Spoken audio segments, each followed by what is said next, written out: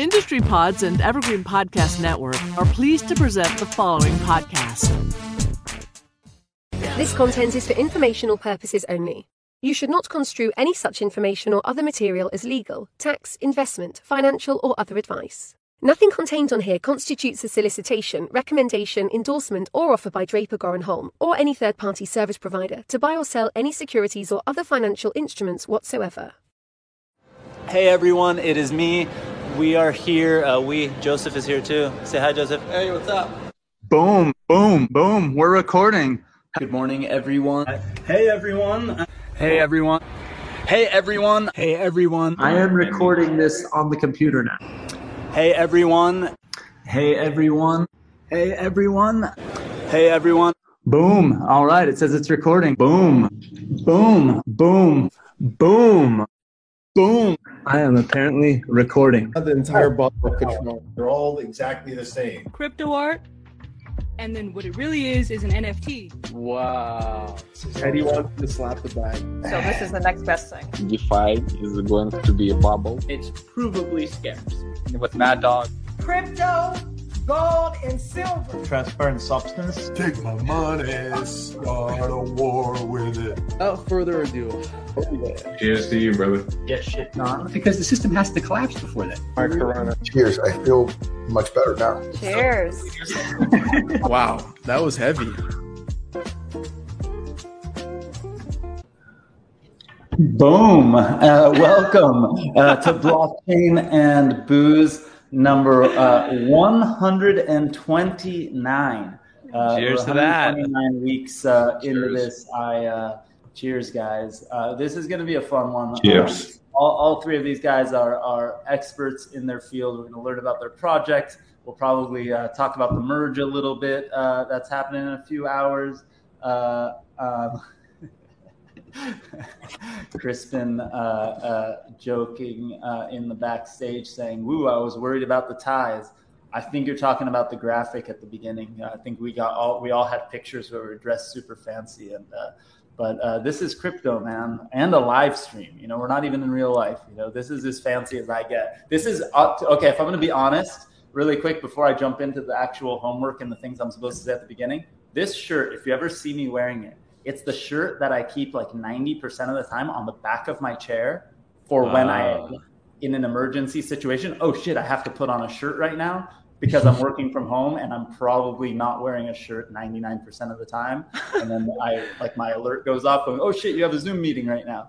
That's a little behind the scenes, probably a little TMI for all of you. But welcome to Blockchain and Booze. If you are watching on one of the live streams like Lunar Crush or on YouTube or anywhere else, go to blockchainbooze.io if you want to be able to chat with the rest of the community, turn on your camera when we're done and hang out and do all that stuff. Also, a big thank you to Blockchain Radio, who syndicates this and plays this after every week, and for doing that. And one quick piece of homework that I always forget to throw up. We have LA Blockchain Summit coming up November 1st to the 3rd. The opening party will actually be on Halloween the night before. We're going to have a lot of fun. If you're not already making plans, start making plans. We're going to have a great time. Guys, welcome. 129. This will be a good one. You know, we've been talking a lot about NFTs and everything else that's very, very hypey. And you know, getting exciting the last couple of years, but I'm excited to talk a little DeFi, talk a little stable coins, and you know, we were talking backstage a little bit about the merge. A little shout out to Benedetto, who's online at like 2 a.m. right now, his time. The rest of us are online at reasonable hours. Thank you for doing it. But let's jump in, guys. I'd like to go let's just go around the circle. Start with you, Ivan, and just give us a little background on yourself and you know, your background, and then how you got into crypto. Then we'll get into your companies on round two. I think if I gotta do the whole story, it's gonna take too long. So I'm just gonna super abridge one, and if something relevant comes up, I'll sneak it in there. But obviously, my background is in portfolio management trading. So when something came up, I said, hey, look, this is at the intersection of finance and crypto. This was like 2012, 13. Obviously, we got into it, got my friends to get into it, and we all traded on this venerable venue called Mt. Gox. And, clearly that's good old days. That's how you get initiated, right? If you don't get rug once, it doesn't really count, right? Yeah. I will. And then, maybe I shouldn't go into it while we're doing the intros, but I didn't really get to participate much Mt. Gox, but the big initiation for me was like Ether Delta, right? Yes, that was the exchange that really, you rubbed yourself every time you participated on Ether Delta. Yes. We can go back to those stories. I'm sure we'll have more time on that. So after that, we played around for a while, got into crypto mining in Ethereum in 2016.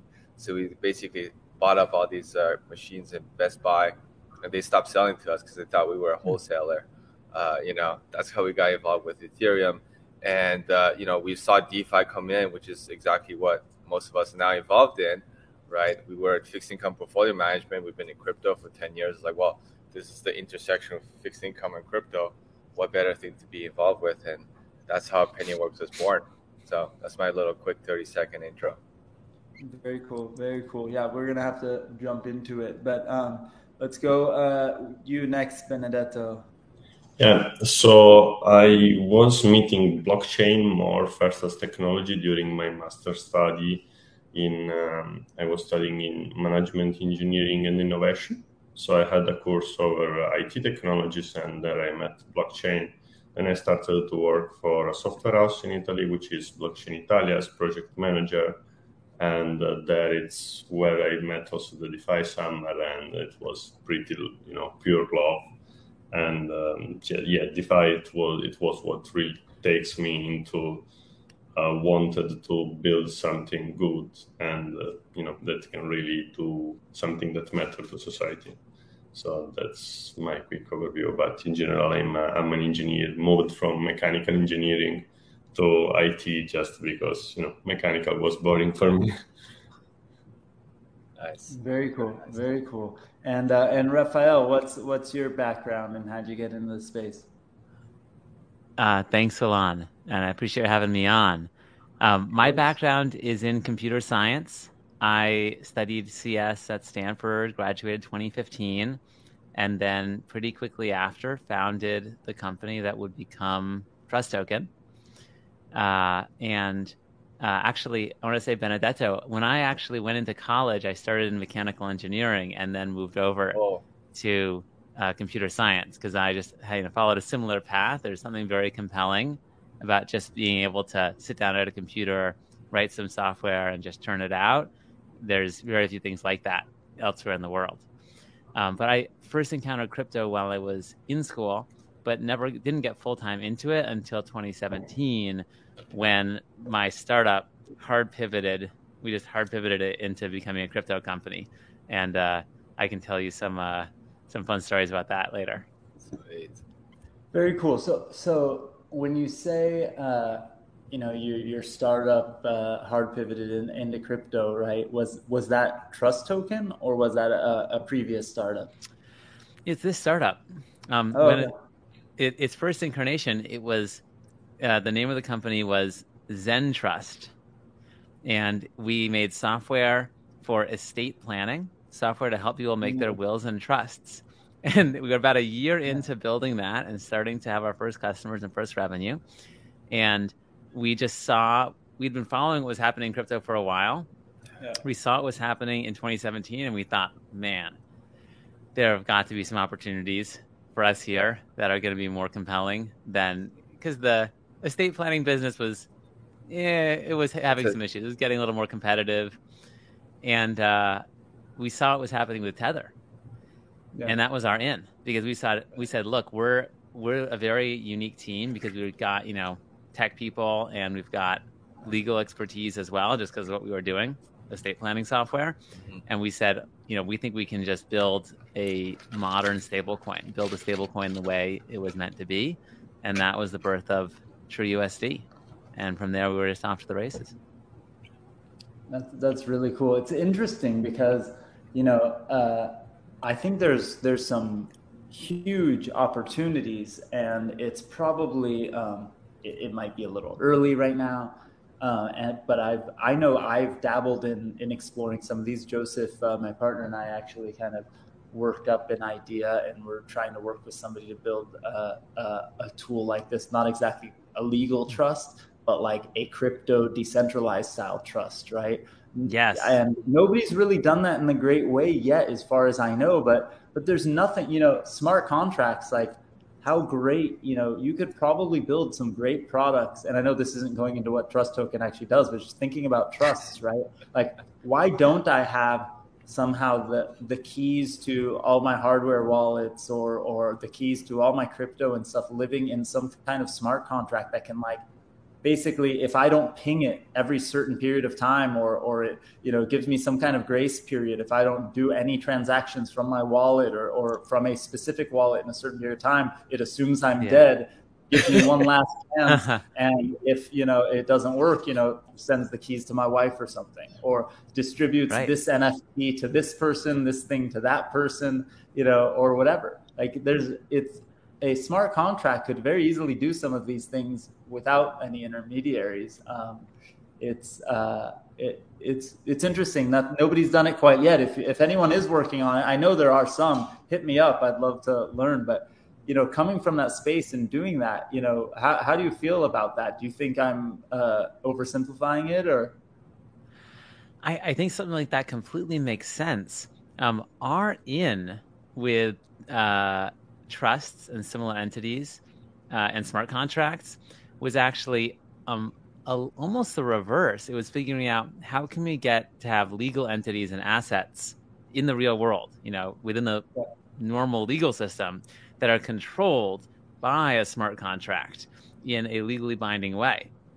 That was really the genesis of TrueUSD, right? Where we have US dollars that are held exclusively on the behalf of the token holders, which we think is really the proper way to design a stable coin, and I think has been replicated many times since. As far as I understand, it's 1-for-1, right? Like one US dollar exists for one TrueUSD token, right? Exactly. Very simple. And then later in 2020, we launched TrueFi, which is our protocol for uncollateralized lending in DeFi. And that's a similar concept of, okay, you want to do a loan to an actual business in the real world, right? Yeah. And somehow you need that to correspond to, something that's happening in a DeFi protocol. How do you do that in a legally binding way? Go from on-chain to off-chain, and then once you have repayment, go back to on-chain. And how do you handle defaults, collections, and so on? So that kind of smart contract to legal entity connection has always been a huge area of interest for us. I love that stuff.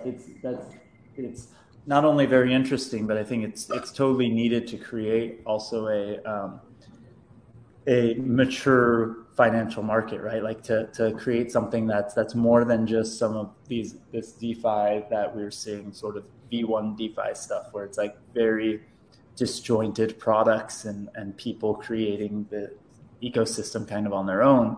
We need these more mature style products and a whole ecosystem's worth of products, right? So I'd like to, let's maybe go across the board. We jumped into Raphael already with Trust Token.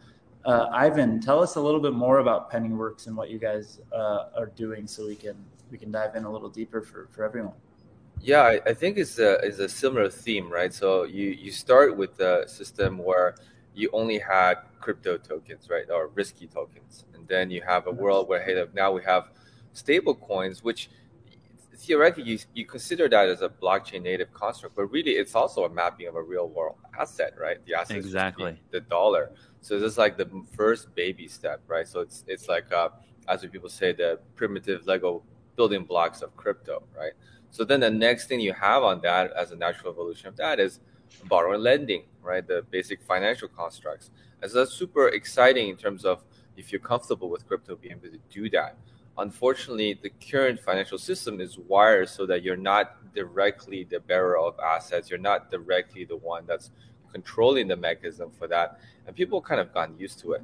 So, as much as DeFi is awesome, if you're crypto native, some people are fundamentally uncomfortable. It'd be hard for me to convince my mom, like, yeah, just don't worry, type in this code, and if you forget the code, you lose everything, but don't worry about it, right? And so really getting that a compliant way or a traditional financial way for them to only extract the investment vehicle portion without the operational portion of the blockchain. Right? So who custodies it on their behalf in your system? So in our system, what they're doing is that we're in compliance. They're purchasing our securities, right? So we are in the interpretation selling securities, and they're buying our debt securities, right? And then in which case we have an obligation to them. But the benefit of that is that then we are able to manage the crypto using our expertise and the scale of the actual business to not have random, MetaMask wallet or so on and so forth and losing the funds. So it's more like, hey, crypto is 100% transparent, right? Just like a lot of investments are transparent, but still people delegate some of that responsibility because either one, they don't want to worry about it, they're not feeling as confident about it, or they just want to leverage somebody else for the operational piece. And so we take all of that into consideration, and given the convenience of like, hey, this is just an investment at this point, right? So you interface with us, you receive a 1099, you don't have to worry about it, you don't have to parse the blockchain. And even if you do parse the blockchain, for anybody that's participated in DeFi last year trying to do their DeFi taxes, I don't think that the DeFi tax people were ready, right? Especially if you're computing interest accrual and counting, right? Is it compound? Is it considered capital gains, or is it interest income? That's a really, really big challenge. You can't just hit the export button on your Zerion and send it to a CPA and be like, bro, file my taxes. Actually, I will say there are some CPAs that are really good at this and are specializing. So how much do they charge? Decent amount. Ivan, that was a great explanation of Pennyworks. I really like how you explain that. Thank you. Ivan, just jumping in, do you guys provide any investment products yourself, or is it strictly, a separation there? Like, do you just kind of allow people to participate how they want, but through your construct, or do you guys whitelist? So technically we provide at the beginning, and this was recently launched, we only provide one product, right? And that is essentially the Pennyworks notes, which is the way that you get exposure to DeFi fixed income without having to actually do anything, right? Which DeFi products do you offer? So we don't offer. So we provide our Pennyworks notes, which means that they invest in securities. We give them a Pennyworks note, and then we give them interest as a result of that. So Pennyworks note is then a security. It's a private company or product, and you guys are investing in DeFi with that money. That's right. So what do you guys? Is it proprietary? Like no, it's actually on our web. Yeah, it's so proprietary. We'll put it on our front page. Good. Okay. I was gonna figure out how to dance around being nice and telling you that sounds like bullshit. But I'm glad that you're very transparent about it. So what are you guys invested in? So it's on the front page. You click how it works. We describe a little bit how collateralized lending works, because we realize besides just the crypto being a different beast, a lot of people are just not familiar with collateralized lending. Especially because they've been boxed out of it forever, right? If you wanted to be the lender in a collateralized lending situation in the United States, up until very, very recently, you had to be an accredited investor. You had to be a qualified investor in some way, right? So most people have no clue how that system works. Essentially you being a bank yourself, right? So I love that you guys do that. So is there a specific protocol you guys back, or do you guys spread it across multiple products? Yeah, we spread it across, and right now we're fairly conservative. So really just like a Compound, Aave, Maker, and we also have Notional Finance, which provides fixed but very short-term dated loans. And so kind of that's the theme, but the overarching requirements that they are collateralized. So the idea is that you want it to be a really strong alternative to like a money market fund, something that really should be like a boring base layer that you can just set it and forget it, Yeah. And if you do want something more risky, then we can create those two as a second iteration and so on and so forth. Cool. Yeah. I love that. I love that too, because I will tell you the best. I remember, so one of my first jobs that were in tech, I kind of try to qualify it because I worked at like a teller at a bank when I was in college, and then I worked at Countrywide when I was in college, in the architecture group, which was pre-financial crisis Countrywide, and I had, you could see the writing on the wall if you were smart enough to realize, but I was, like a 20-year-old college student, not really knowing what was going on, just knowing how ridiculous it was because they were offering me mortgage, and I was making literally $9 an hour working there. It made no sense. But going back to what I was saying, what was really funny is when I got my job at MySpace, which was my first job in tech, I got a bank account at, I think at the time it was Emigrants Direct or something like that. And I was so excited to make 3% interest on my bank account.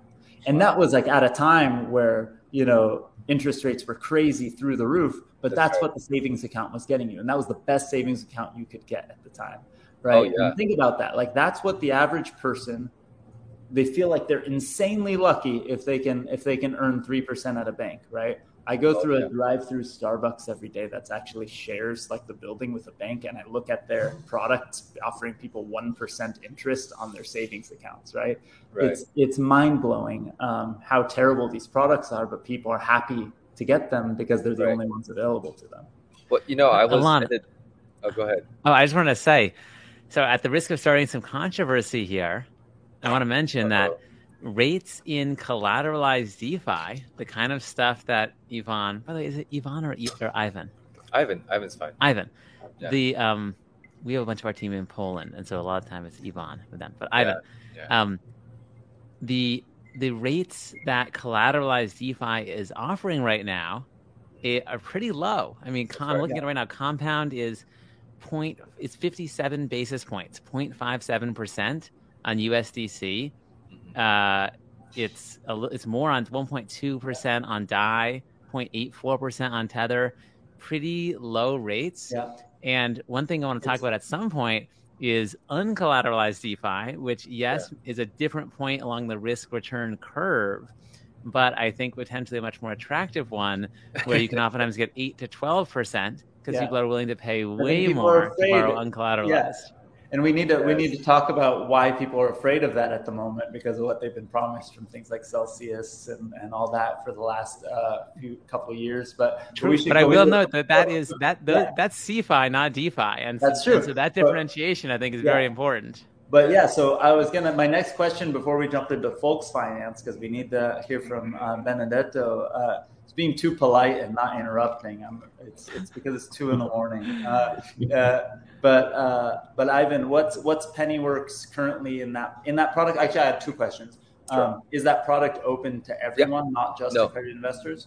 Unfortunately, it's open only to credit investors. We're doing it's through a Reg D 506C. That's similar to some of the people that are in similar kind of businesses. And I think the goal here is to, there's always a silver lining to something, catastrophic events. And then the silver lining here is that you now have a track record where cryptos collapsed 70% within the span of 3 weeks, right? Or something like that. And all the DeFi protocols are just humming along without a hiccup, right? And before that crisis, you were playing, hey, look, what if this, or hypothetical straw man argument. Yeah. Now it's no, this is actually, we've been through a few of these now, if you zoom out enough. And I think that we're proving the, people way smarter than me on behalf of our whole industry are proving, right, the long-term value of decentralization and doing things properly and everything else, right? So what's the current rates you guys are providing? Does it fluctuate really drastically, regularly?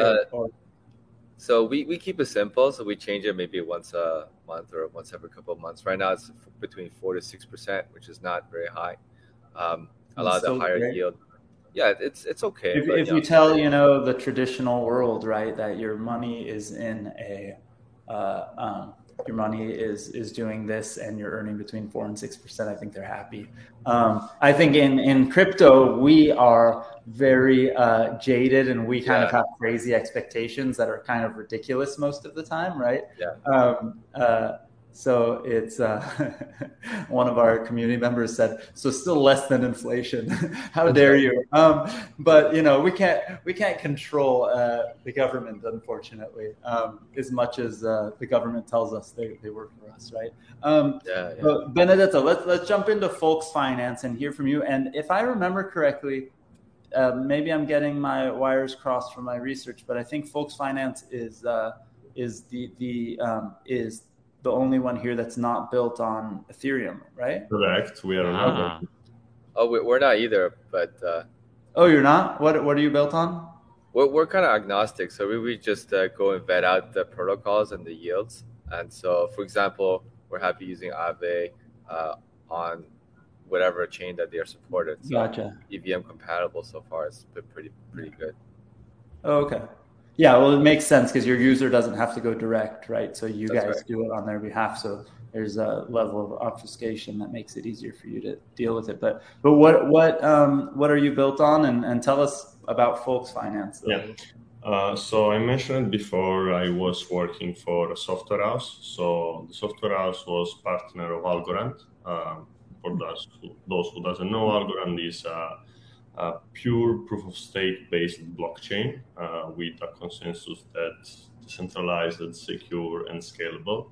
So the founder is MIT professor and Turing Award Silvio Micali, and it's simply a genius of cryptography.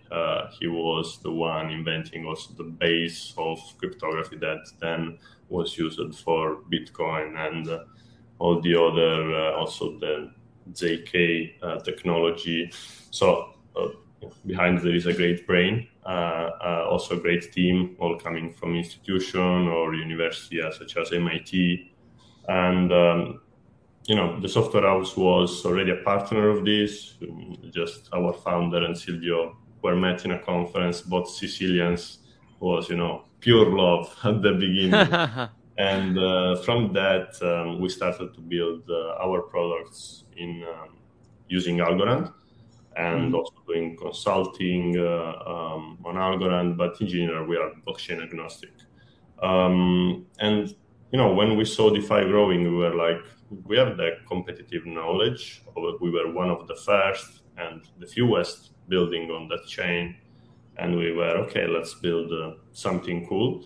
And we thought that leveraging the institutional trust that Algorand does, for sure, building a lending protocol would have been a good, bet because and Algorand is working a lot to getting this relationship with the institution. So, in our opinion, having this type of protocol verticalized on that field would have been on Algorand, so recognized as this. Would have been a very good promise. And it is going very well. We launched on April this year. In July, we were the first protocol in Groat on DeFi Llama. We have about $80 million last time I checked as TVL. Because we so Folks Finance or the Algo DeFi community in general? The Algo DeFi is about 250 million. We are in the second place, yeah. We don't offer just over-collateralized lending. We have also the Algo Liquid Governance feature. So also I think here is needed a bit of background. In Algorand, there is decentralized governance voting system. So every 3 months, there is this commitment of Algos where through the Algorand Foundation website, you can commit your algo and participate in their governance. Simply, we saw the inefficiencies of needing to commit the algo and then, you can't use your liquidity in the ecosystem. So we built up a wrapped version of algo so that you commit through Folks Finance, Algo Liquid Governance, you mint Galgo, which stands for Governance Algo.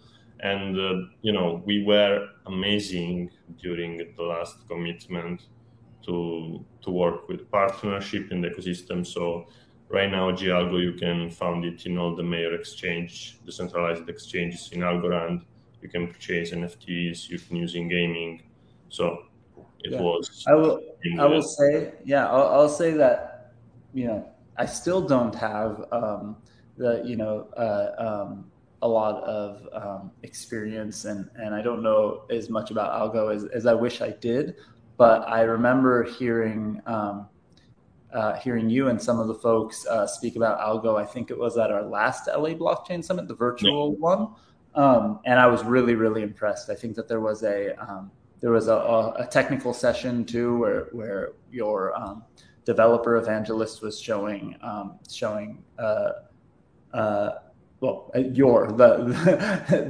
Algorand Foundation's technical evangelist was showing people how to build, and it was really, really interesting. So since that time, it's been almost a year. It sounds like things have grown significantly. Yeah, a lot. Like I saw yesterday the latest update of the ecosystem. I'm into the ecosystem 100%. I know a lot of founders, a lot of projects. But when I saw the last one, I was like, "Oh, these things are getting out of my track. It's growing so quickly." Wow. We have a bunch of great VCs. The foundation supports the growth.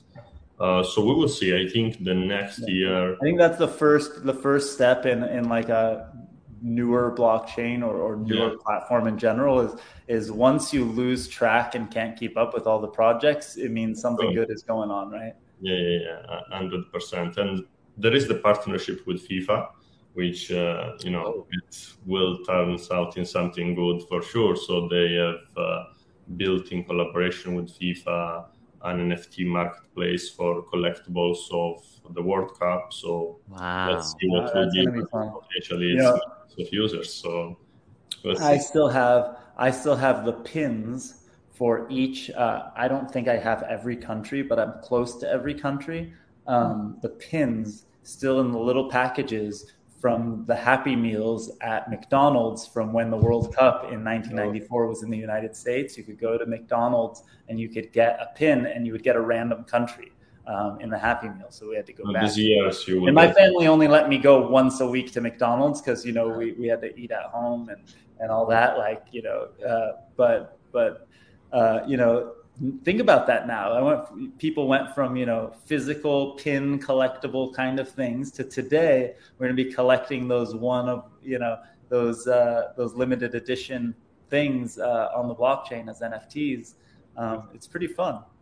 Yeah. And think when you will collect these in the metaverse, Well, I need, my ape needs one of those jerseys to wear in Decentraland, right? I will say, just throwing it out there, that I grew up with soccer because of my family and stuff, and I'm not a hardcore fan of any particular team, but I'm a part of the Tezos community. I participate a lot in that community, and when I saw the Tezos AC Milan jerseys, I was, or not.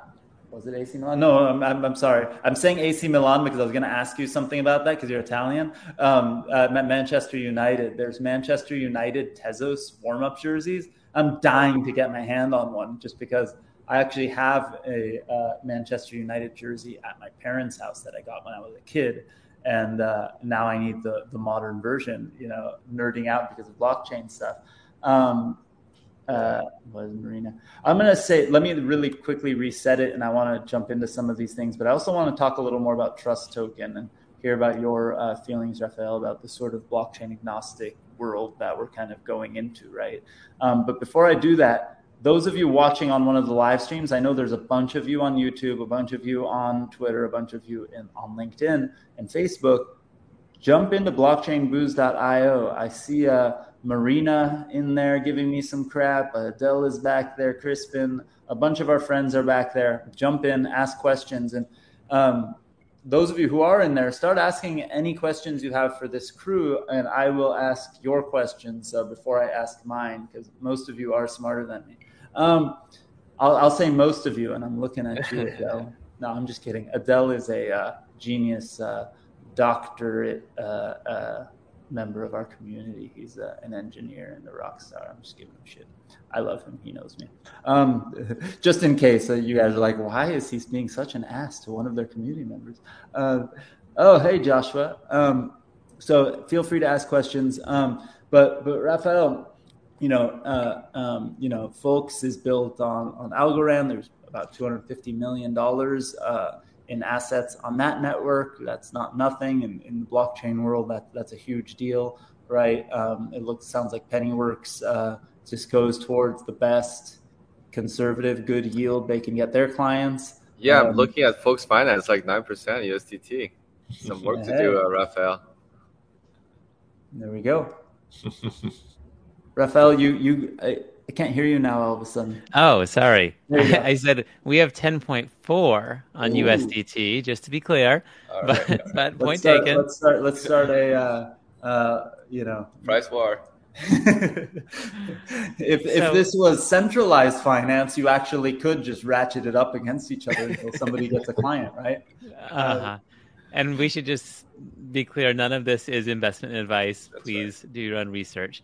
But Alana, I agree. It's very interesting to see how each ecosystem, Algorand, Tezos, etc., is trying to win the L1 war. I'd say similar to Benedetto and Ivan, I would say we are agnostic to blockchains in the sense that, our DeFi protocol, TrueFi, will go wherever the lending and borrowing demand is. Right now, TrueFi is on Ethereum L1 as well as on Optimism. And being on Optimism allows us to have lending portfolios that can make sense for much smaller lenders. If you wanted to put 100 USDC into a lending portfolio, it wouldn't make that much sense on L1, where your gas fee would take a significant cut of the interest that you're going to make over the coming months. Yeah, right. On Optimism, of course, that's much more attractive. But we wouldn't have any objections to launching on other blockchains if we saw significant demand for lending and borrowing there. And we are in talks with several different L2s and some L1s as well about the possibility of launching. But ultimately, we're going to go wherever the demand is. So I would say we love Ethereum. We're big fans of Ethereum, but we're not dogmatic about Ethereum necessarily being the future if another blockchain does surpass Ethereum. That being said, I will say we also do have some major open source projects in the Ethereum community that we would be sad to lose if Ethereum ended up, completely losing to Algorand or some other blockchain. But many of those things could ultimately be transferred over if necessary. Yeah, I think that there's also, looking at it this like all or nothing kind of way that a lot of folks like to look at it. I think the best example of that is our friends in the Bitcoin community who kind of look at it like they for lack of, and I can't say everyone is like this, but so many of them, at least publicly, like to trash talk as if somehow them trash talking somebody else makes them look better. I think that's a terrible way to talk about what makes you a better person. Actually, I had a conversation the other day. This is totally an aside, but I had a conversation the other day with somebody who asked me about a company, who just a company that I know the founders of, and I had talked to many years ago when they launched their company. And they're in the blockchain space. I won't get into specifics. It's not that important. They asked me, they said, what do you think about this company? And all I could say is I remember when I met the founder, we had an hour-long call, and all he did was talk trash about his competitor the whole time and why they're assholes, why they stole something from them, why they're bad, and why they're terrible. And by the end of the call, I remember thinking, the guy was a nice guy, but he was like, he clearly got his feelings hurt by his competitor. And I didn't know a single thing about their company other than they hated their competitor. Right. And I was like, how is that, how is that going to translate to getting a customer or doing, or building a company? Right. And I think the Bitcoin community has to learn from that. And especially because they want to, them talking trash about Ethereum or them talking trash about shit coins or whatever they want to talk about. One, we're not freaking stupid, and we've been around for more than 6 months, and we know that about a year and a half ago, you were totally on board and fine with all of these people, or maybe you were shilling some of these projects, and now because it's good for business, you've switched sides or whatever. But also, you don't make Bitcoin look good by talking trash about other people. You just either make yourself look like an idiot, or maybe you make that thing look bad. Fine, but that doesn't make Bitcoin look better. There's so many things that are amazing about Bitcoin and why we love it. Like, talk about that. And also, if you're going to hate on someone, how about the whole centralized finance world that you built Bitcoin to circumvent? Like, let's focus there instead of the people who are somewhere in the middle that you think are taking attention away from you or something. Like, it's such a bad place to come from, this place of insecurity. It's so weird. There's a lot of those almost like religious wars that happen in crypto, where like the best of friends can become the worst of enemies, like Protestants and Catholics, like so many similarities, but then the small differences that they might have become such large issues. And even something like Bitcoin and Ethereum communities, they do have so much that they could be aligned on, and yet some people put more attention on their differences than on what they have in common. It drives me nuts because, like, even using the religious world as an example, right? Like, that you grew up with people. Some are really smart. Some might be not so smart. Some are really good people. Some aren't so good people, right? Some say they're religious. Some don't say they're religious. But somewhere in the middle, what you realize is, like, even somebody who's the completely opposite end of the spectrum from you religiously, if they're like a friend you grew up with or a family member and you love them and you know that they're a good person, you don't give a crap, right?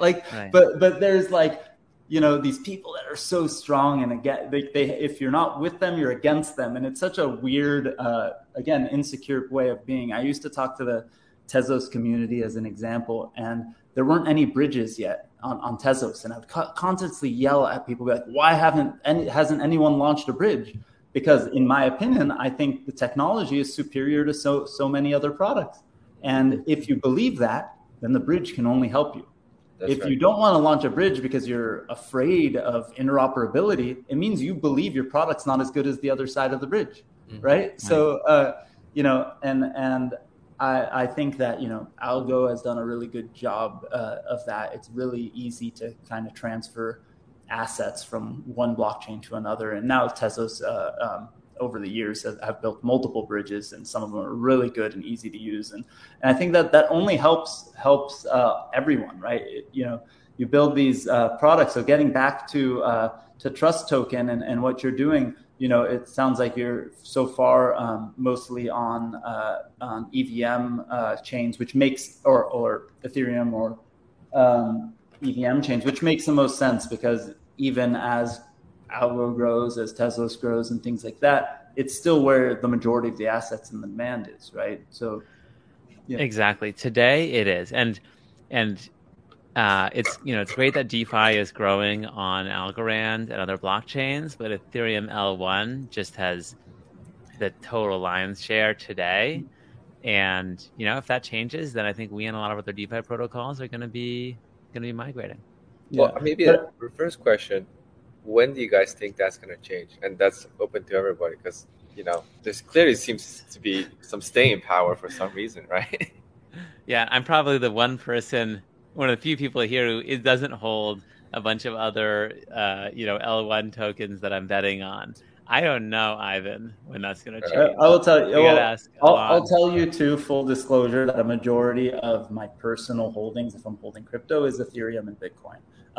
I do hold Tezos also. I feel like that's really important to me, because I believe, I believe, and having spent time with the community and having spent time with individuals, I do believe that technology-wise, it's one of the most amazing products. But I'm also rational enough to have grown up and seen better products lose over and over and over again in this world of user experience, marketing, and everything else, right? Remember, I mentioned that I worked at MySpace. I saw MySpace's rise and fall internally. I saw Facebook do what they did. I've watched Twitter grow, and compete in all those things. And which one was the best product? Well, it depends on who you ask, right?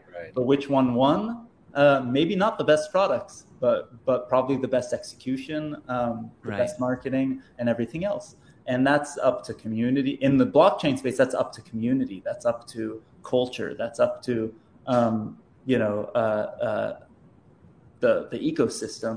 And at the end of the day, Rafael mentioned open source software, right, being a huge part of it. When I first started participating in Tezos, as an example, I might have thought, based on my conversations with really smart engineers, that it was better technology. But when I wanted to mint an NFT on Tezos, I couldn't just go into GitHub, search Tezos NFT, and find 18 different repositories to learn from. Exactly. I had like half of a repository to learn from, right? But if I did the same thing on Ethereum, I had a lot of options, and I had a lot of learning, and I had a lot of documentation, and I had a lot of copy and paste, execution of things that just doesn't exist yet on other chains, which is why I made it a point to talk about Algorand's developer community when they presented at LA Blockchain Summit. I was so impressed by how much documentation and how much there was there. It's just an interesting thought. We kind of sidetracked into. Benedetto, you having built sort of first on a different chain other than Ethereum, right?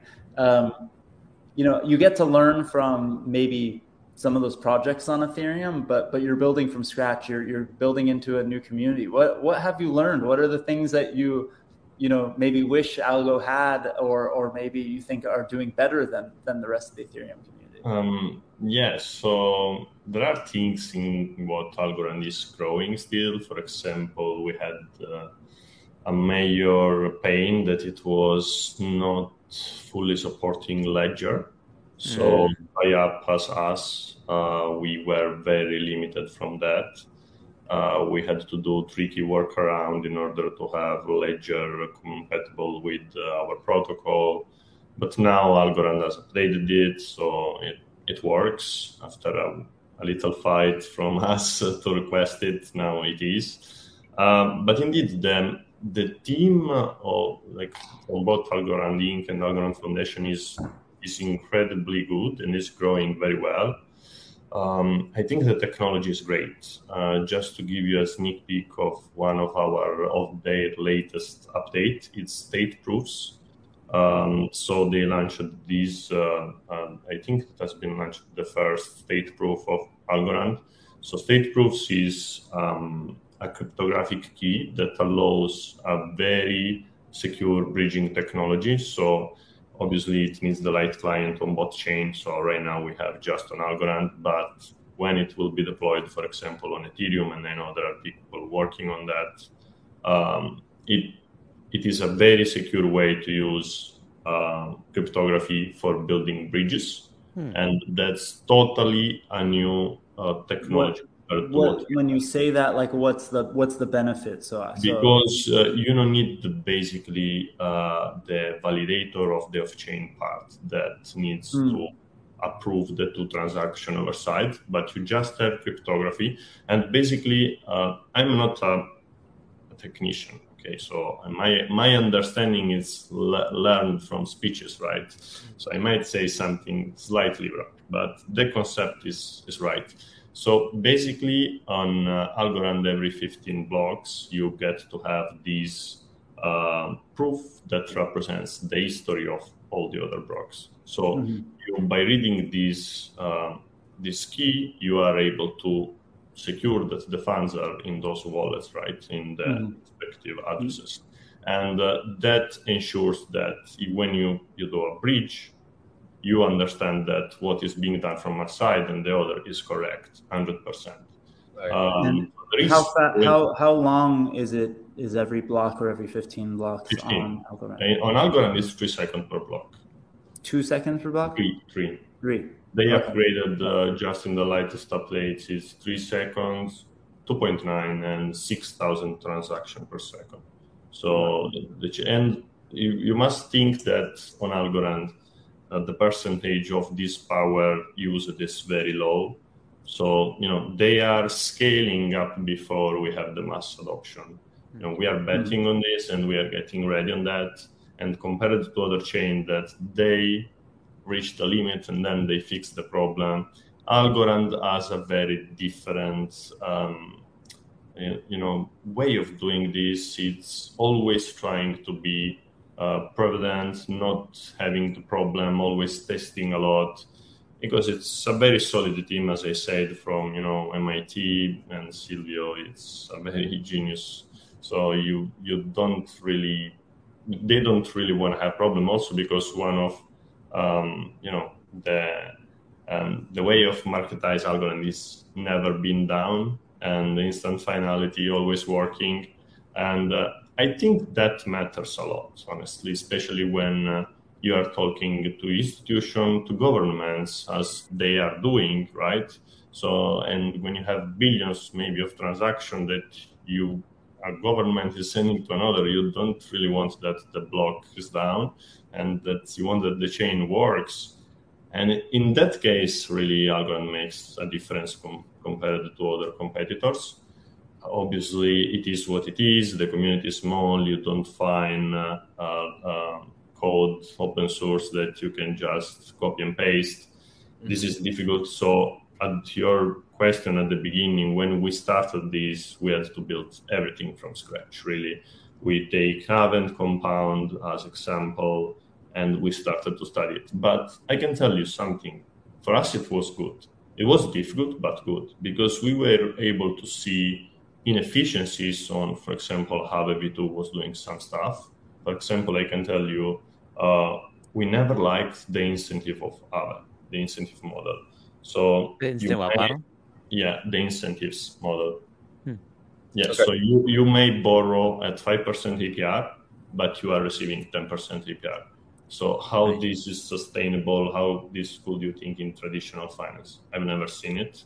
And I don't think it's sustainable for definition, because you are paying out more than you are receiving. And it ends up also that you are paying out someone that is getting liquidated.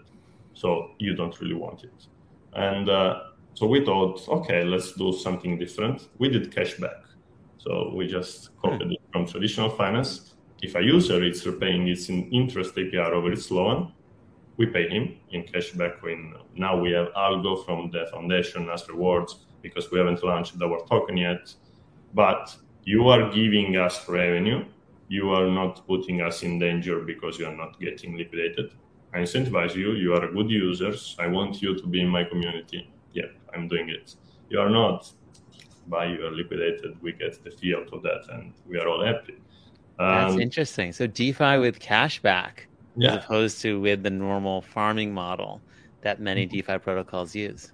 Yeah, and I can tell you, we had a comparison with another protocol that used that model, also Algorand.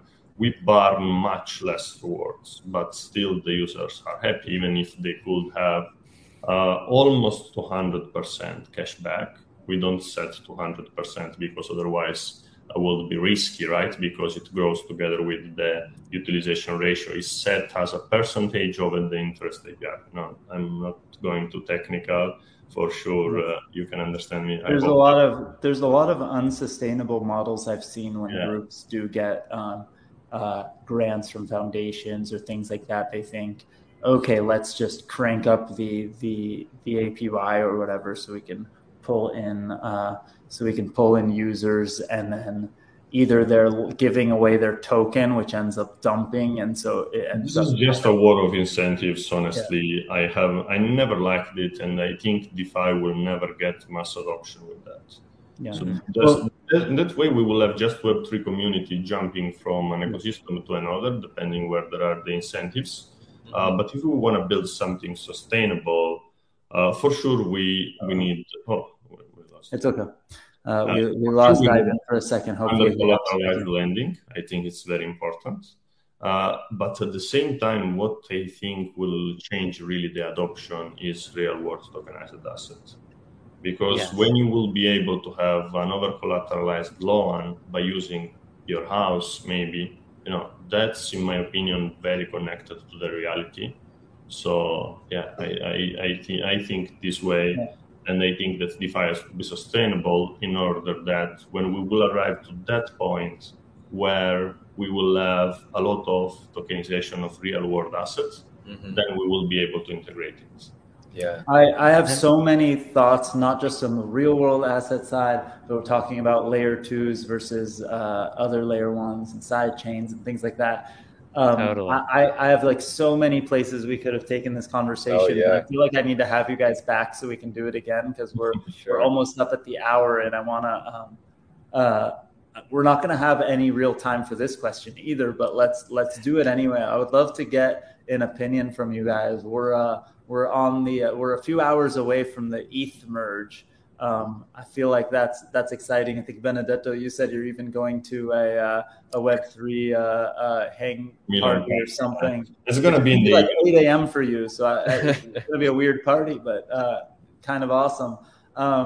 Raphael, I think you had some thoughts of it before we hopped on live, but we don't have a lot of time. But I'd love to get everyone's opinion on the merge. What do you think is going to happen? Any weird predictions or thoughts before I ask everyone to give their plugs? And then I'm gonna have to have you guys back. I have so many feelings. Like you mentioned Trust Token on Optimism, but I just spoke to one of our close friends who's building on Arbitrum, and he's only able to launch this really sophisticated DeFi product on Arbitrum because of the throughput, because of what makes it different from the Ethereum layer 1 and everything else. So there's so many things we can jump into. We're gonna have to do this again. But what's ETH merge? We didn't even talk about it.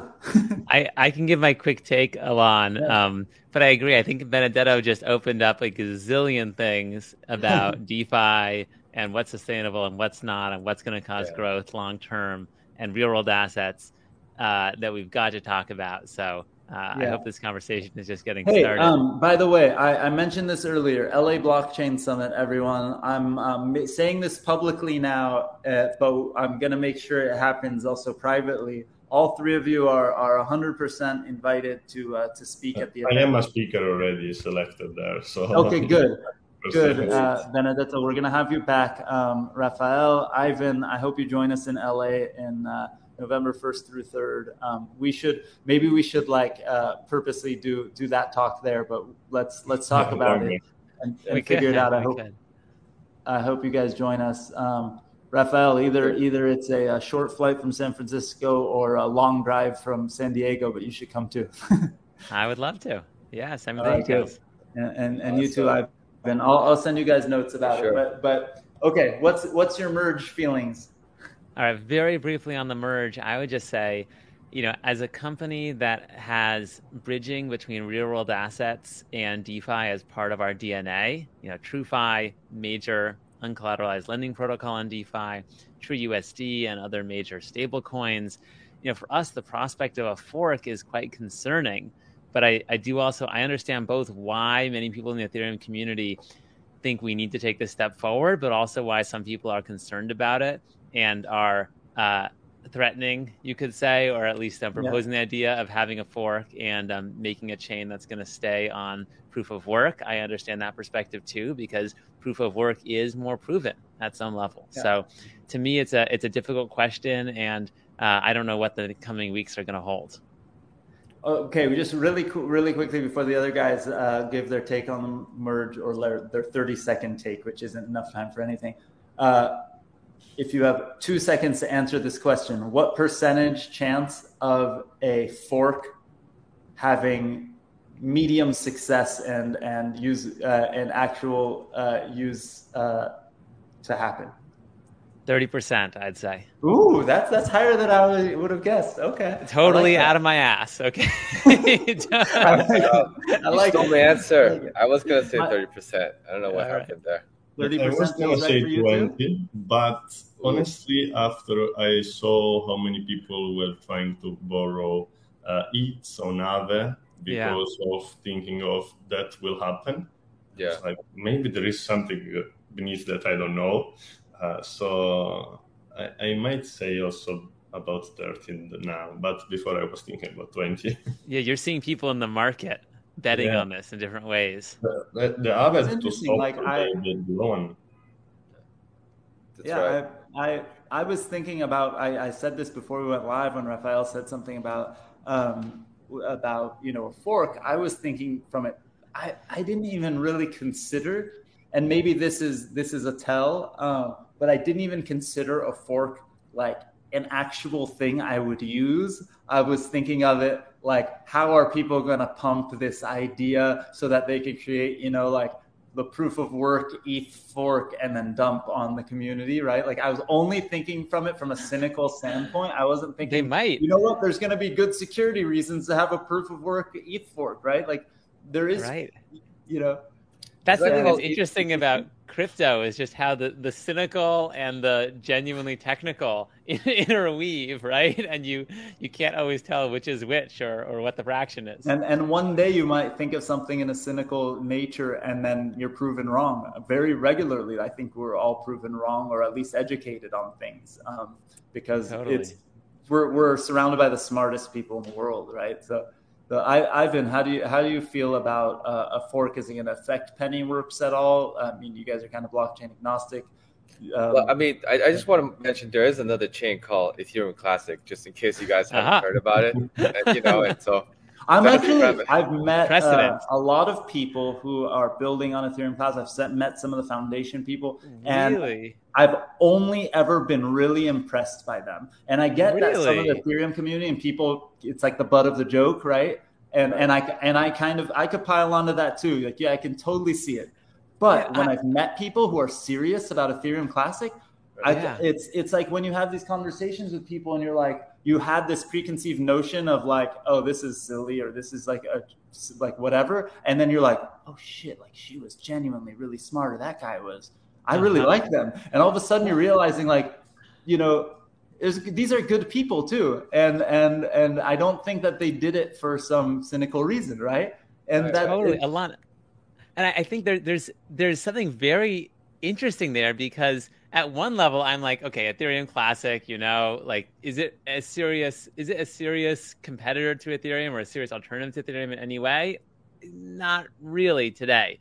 But on the other hand, like the principles on which it's founded, I kind of agree with. Like, how would we feel today about using a fork of Ethereum to reverse a transaction? I mean, there's hacks all the time on Ethereum L1 all the time. We don't even think about forking the blockchain to mess with those hacks. I mean, it would be massively controversial if you did that. So at some level, I very much agree with the principles that Ethereum Classic stands for. Yeah, it's so interesting, right? Like, but I think that we have also this feeling because of all the really ridiculous Bitcoin forks from early on. Like, what was that? Bitcoin Diamond. Bitcoin Diamond. Yes. To the moon. You know what's really funny? I remember having a call one time, and now we're going way over time, but I remember having a hangout session with my cousin once where while we were hanging out on like a FaceTime, he was plugging in his ledger going like, where are all my forks? And he because he hadn't yet claimed any of the forks, or like he still had, some of the first ones, right? Like, what was that? B2X, yeah, like he didn't get his BCH yet or anything like that. And so, he's like, I should get this. It's worth something, like when we're talking about it in 2017, 18, whatever, right? It's such a funny thing. Are we going to have a version of that like in 6 months with Ethereum? Will there be like 7 forks of people saying they're the real Ethereum and will we be claiming them just so we can sell them or do something with them? I think we all hope not. I hope not, but it creates such a funny and interesting dynamic. I think for the mass use situation, my feelings about the merge and everything right now are that I hope that the narrative can actually drive, because I think the Ethereum is bad for the environment narrative is mostly complete bullshit, right? Like it really is. When you compare it to comparable things, it's ridiculous, right? But I hope that the merge does create an opportunity, like I've seen in the mainstream media over the last few days, to say, this merge is now completely making Ethereum great for the environment, or at least, awash or whatever. And I hope that things like even like the Starbucks NFTs and things like that get rid of that ridiculous narrative, because at the end of the day, as we say in crypto, memes are money, and that narrative is a big driver of adoption. I'm sure, Algo doesn't have those same things, but when you talk about NFTs on Algo to somebody who doesn't know what they're talking about, they're like, oh, that thing that's horrible for the environment, NFTs. Right. Like, it's ridiculous. None of it makes sense. So that's my feelings, is I hope this helps drive the narrative, and I hope, it stays as secure and as awesome as it has been, and as we've enjoyed it to be. And it's going to be a fun, I think, I don't think it's going to be a fun few days. Like some people think it's going to be a crazy few days. I think it's going to be a crazy few weeks until we really know what's going on, right? Well, crypto always keeps it interesting. That's for sure. Okay, so go ahead. No, go ahead, Ivan. So I was attending some of these investment conferences, right? So completely not really about crypto, but like the two main things that people talk about besides crypto is ESG. Right? What is ESG? What is greenwashing, and so on and so forth? So regardless of whether there's certain people like, oh, I'm against NFTs, it does remove a talking point that is against it. Whether it's fair or not, right? It does remove it. So now you have the gaming community. It's like, well, look, I'm spending all this money. Now I can do it on the blockchain and actually retain some agency. I'm going to show you something. I was holding this in my hand, flipping it around because it was sitting on my desk, not realizing what this is. This is... And I didn't even pay attention to it until like one of the last couple minutes. I was like, what am I flipping in my hand? And I looked at it, and it is a Roblox redeemable token that one of my kids got in a physical toy that somebody gave them as a gift, like they bought at Target or something. And this is an exclusive virtual item called a glorious mullet, right? And my kids have come to me multiple times in the last couple years because they've been early adopters of crypto. If you guys can't see this, my son Pupu.eth, right? So he's we're a crypto family, and they know what NFTs are, and they've come to me multiple times saying, this Roblox game is launching an NFT. They're doing an NFT thing. And then I go on to Twitter to follow that game developer because I'm like, ooh, I should try to get them on Blockchain and Booze, or I got to see what's going on here. And every single time, the majority of their community or the parents of the kids in the community are inundating them with public messages of what horrible people they are. You're indoctrinating our children into this thing that's bad for the environment, the scam of crypto and whatever. And then those people end up backtracking and backpedaling and don't end up launching the NFT. And this is probably one of the biggest gaming platforms in the world, right? And this should be an NFT, right? If anything should be an NFT, I want a Roblox glorious mullet in my Algo, Tez wallet, Ethereum wallet, right? Like that is the perfect item. But the thing that's, I think, the great benefit is if the narrative changes, and it will over time, regardless of if, it happens with the merge or not. I think it will happen with the merge, but like, regardless, think about that. Like my kids who will, be adults in the years to come, right? And everyone else, they're digital natives. They think this is way cooler, right?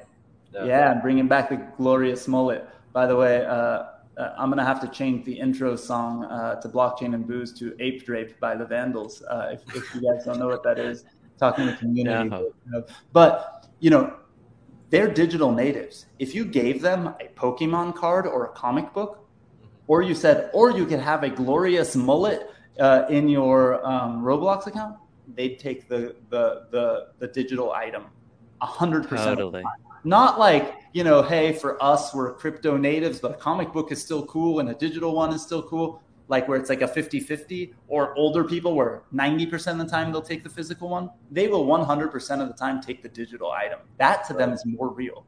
And that's a huge, we should be insanely bullish on what we're doing, regardless of everything going on, just based by that example. So I feel like I'm talking too much, but we got to wrap up because we're over time and people want to hop into blockchainbooze.io and hang out at tables. But really quickly, each person, starting with Raphael, we'll just go down the way.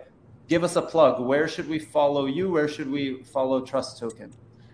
So you can find me on Twitter at Raphael Cosman, Rafael Cosman. TrueFi at TrueFi DAO, TrueFiDAO, and our site TrueFi.io has all of the links as well as links to our Discord community. We would have loved to have everyone from the Blockchain and Booze community come and visit our community, get involved in our protocol. If you're excited about the future of DeFi and about what lending can become on chain, please come and join us and chat. Love it. Ivan, where to follow you, where to follow Pennyworks? Yes, Pennyworks is Twitter, Pennyworks _ and as well LinkedIn, Pennyworks the company, our site, pennyworks.com or pennyworks. Most of the other top level domains. My Twitter handle at CRLFQ, completely unrelated, but very short. Nice. And looking forward to anybody that's interested in onboarding their mother to crypto or have the most baby step way to get an introduction to the value add that crypto can offer. Come check us out, pennyworks.com. Love it. And Benedetto, follow you on Folks Finance. Yes, my handle on Twitter is Benedetto BIO, all connected, and Folks Finance is Folks Finance. But I suggest you to jump on our website, it's folks.finance, subscribe to our newsletter. We have a big Discord community with many ambassadors. Also, if you need support in other languages, we are all there for our community. I always say awesome. Our community is everything, so we always listen to you, and we are happy to onboard you. I love it. In us.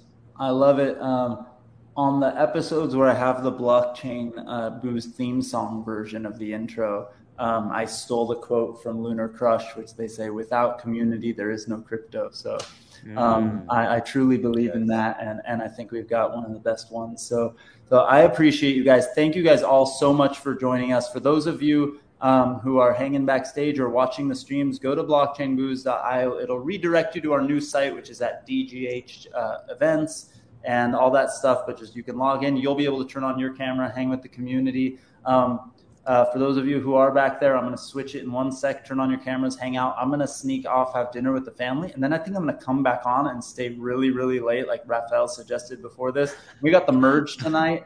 Or Ivan, I think you said it, who's up till 2 a.m. I think our time, it's only going to be like 11 p.m., midnight or so, West Coast time. So let's do it. I'll probably hang out there till midnight. It'll be pretty fun. Have a great night, everyone. Hope to see you back. Hope to see you in LA at LA Blockchain Summit. Thanks, everyone. Thanks, guys. Thank you, Alon. Thanks for having us on. Alon. Thank you.